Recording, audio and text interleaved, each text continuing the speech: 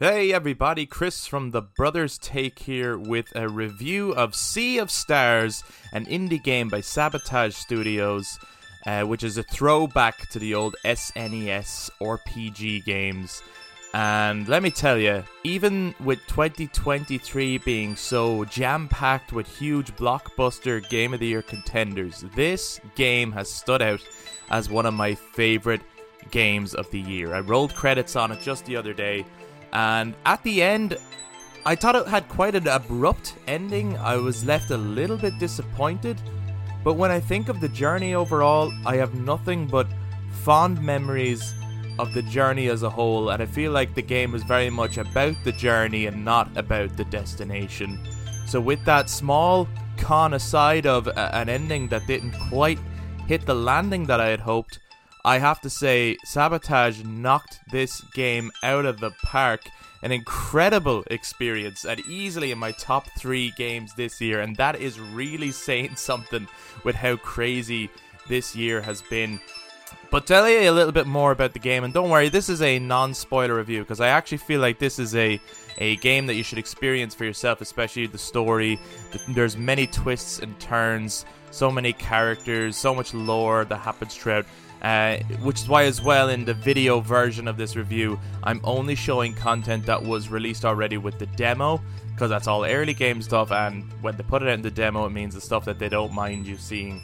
So I don't want to spoil any of the experience that lies ahead, but this really is like a throwback to old school turn-based RPG games, and I had like a real itch to play a game of this style, something akin to maybe the old Final Fantasy games, and it really scratched that itch.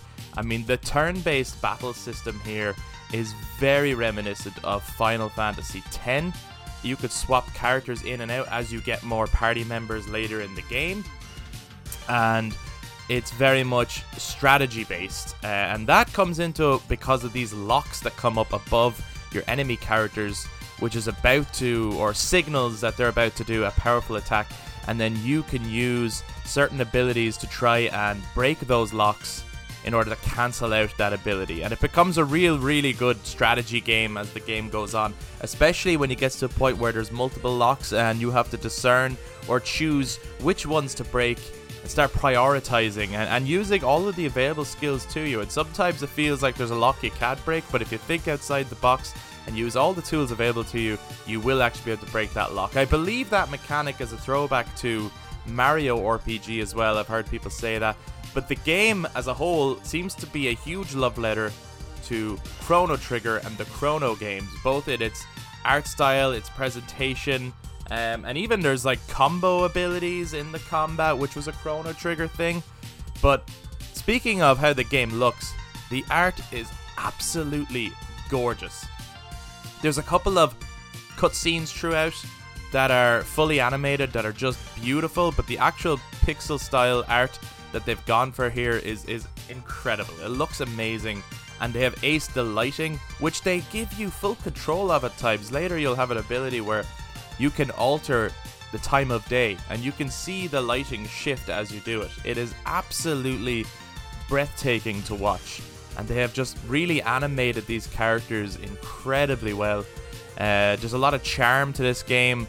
The characters are actually amazing. You have 2 playable characters that you could choose from in the beginning. Both are in the story all throughout anyway. It's just you deciding which one you want to keep as your main character, or the leader of the party.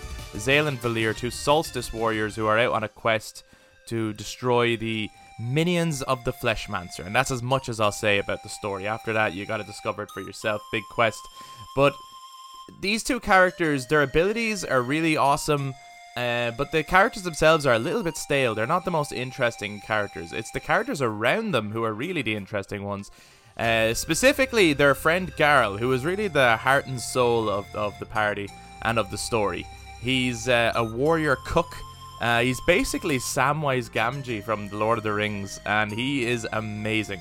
You can't help but like the guy. He's maybe like, he doesn't seem to have like any kind of dark vices or anything like that. He's overly optimistic, very caring, but you can't help but love that. He's a good-natured person, and all he wants to do is help his friends at any cost. and he has an amazing arc throughout the story. Another great character is Sarai, who I won't tell you too much about, but I really enjoyed her arc, and she's an incredibly pivotal part of the story as well, and she will come into it later. And then I won't spoil the other party members, because even I didn't know where they were going to come in. I think the more blind you go into this game, the better, because this recaptured that feeling of when I was younger, playing like Final Fantasy games and not knowing much about what was going to happen and not knowing how long it was going to be. Therefore, I mean, if you look it up and you know how many hours it's going to be, you can kind of judge that, okay, there's going to be a lot more, and this is obviously not the end of the story. But if you know nothing, there were many points in this story where I thought, okay, we are gearing up to the end. It feels like the end, and a whole new twist or turn had happened, and actually it's like, no, the game has just started. And that would happen multiple times, where until eventually I was like, oh my god, I have no idea where this game is going to go, where else I'm going to go. There was lots of incredible locations and characters, and it's just such an amazing journey. And that paired with the combat, and as well the light puzzle solving mechanics, just makes this a really fun gameplay loop, you know? Every dungeon is paced really well between solving puzzles, fighting enemies, and usually culminating in some epic boss fight where you have to use all of your available tools at your disposal, especially up to that point, to take on these huge bosses that are animated so well and have like incredible abilities that they're going to throw at you, and it's just a great animated spectacle right in front of you. And it's helped in a huge way by the music. Holy shit, the score to this game is incredible. It's largely credited to Eric W. Brown, right? Who's, well, I've seen as well Yasunori Mitsuda. His name gets thrown out there a lot because he's kind of a legendary composer. He worked on the original Chrono Trigger, so they were obviously honored to have this guy on because they clearly love Chrono Trigger. And clearly that is one of the biggest influences on this game, both aesthetically, narratively, etc. But he's also worked on the Xenoblade games, so he did contribute 10 tracks to the game, and they're all amazing. But I just want to shout out this Eric W. Brown guy, because he composed most of the game, and the score is fucking amazing. It's actually incredible, and I really hope that his name gets known, and I hope that this score gets some recognition at the various game awards that are going to come up later in the year. Whether it's the, Jeff Keighley Game Awards, or whether it's, some of these other game awards that other crowds run. I do hope that Sea of Stars, for its music, gets considered up there. There's so many genres. It's very throwback to old school JRPG kind of music, but it's also done with there's a modern production style to it too. It's great. And not only is it just, your overworld music, which, by the way, there's an overworld. That's great. As you're going between the key locations, there's that overworld, and you're big on the map. It's just a cool throwback thing, and the technology is there. They don't have to do it.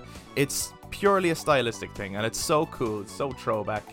So you have that, and then you obviously go into the key locations, and then it brings you right in down to scale to how big those locations actually are. But so the music throughout, in every location has its own distinct music. Then there's a great battle theme, a boss theme, and then there's various other boss themes for significant bosses, and it's just, the music never lets down throughout.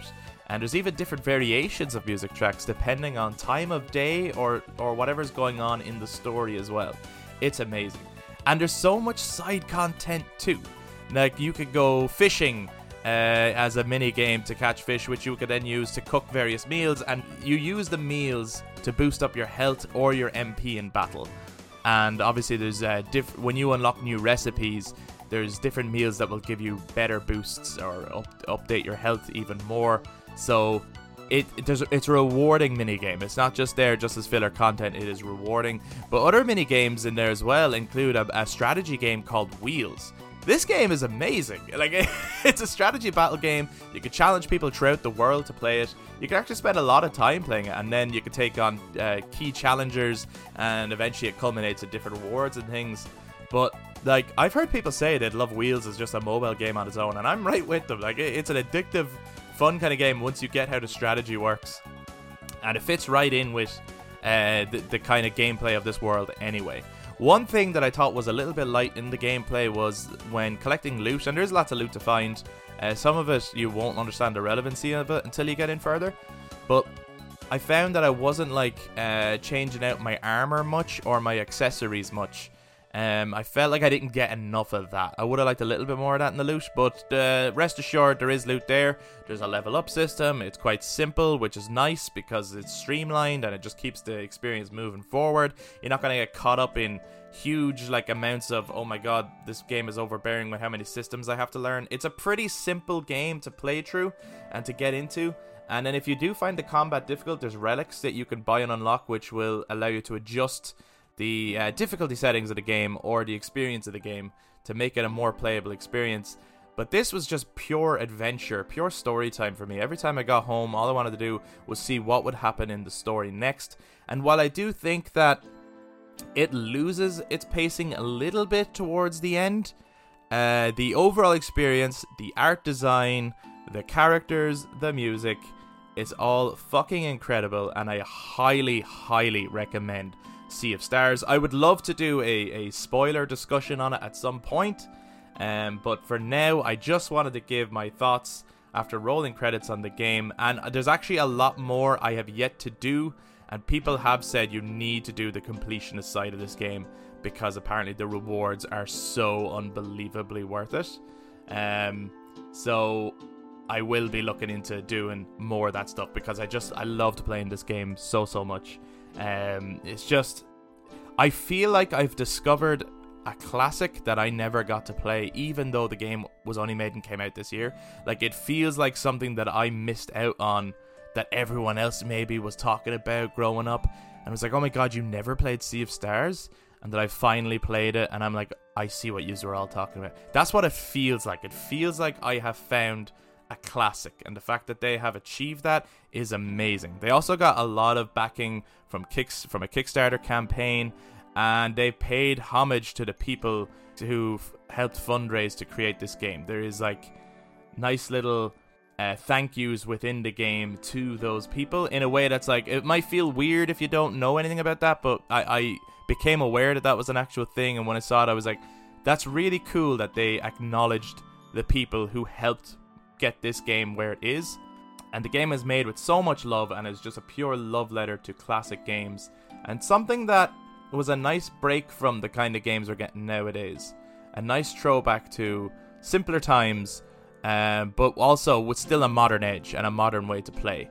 It gets rid of some of the things that maybe you wouldn't have liked from older games. Like, it still has some modern conveniences, but it also touches on those great storytelling key elements that used to be there in older games, and it's an absolute joy to play. So it's available on Game Pass, it's available on PS Plus if you have those, but otherwise it is available on PlayStation, Xbox and Nintendo Switch. I highly recommend this game. Please just even give the demo a go, and if you like the demo, then I would say jump into this game. If not, then obviously maybe it's just a style or a type of game that maybe doesn't appeal to you. But Sea of Stars, one of the best games of 2023 for me. Highly recommend it.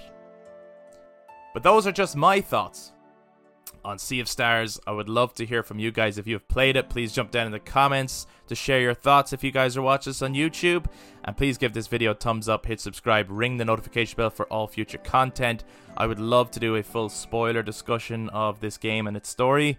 So maybe I can try and link up with someone who has finished it and played it, and we can get that going. And to those of you who are listening on audio platforms, please touch base with your thoughts on social media, Facebook, Instagram, and Twitter at The Brothers Take, again, to give your take on Sea of Stars. Well done, Sabotage Studios. You absolutely killed it, and I will be keeping an eye on this studio for its future games. Thank you very much for checking out this bonus review. We'll be back to talk to you guys next time.